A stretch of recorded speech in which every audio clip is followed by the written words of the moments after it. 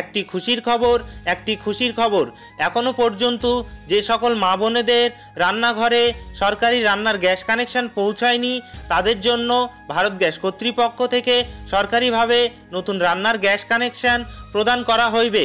তাই আর দেরি না করে প্রয়োজনীয় ডকুমেন্ট নিয়ে আজই চলে আসুন আমাদের প্রচার গাড়িতে অথবা আমাদের অফিসে।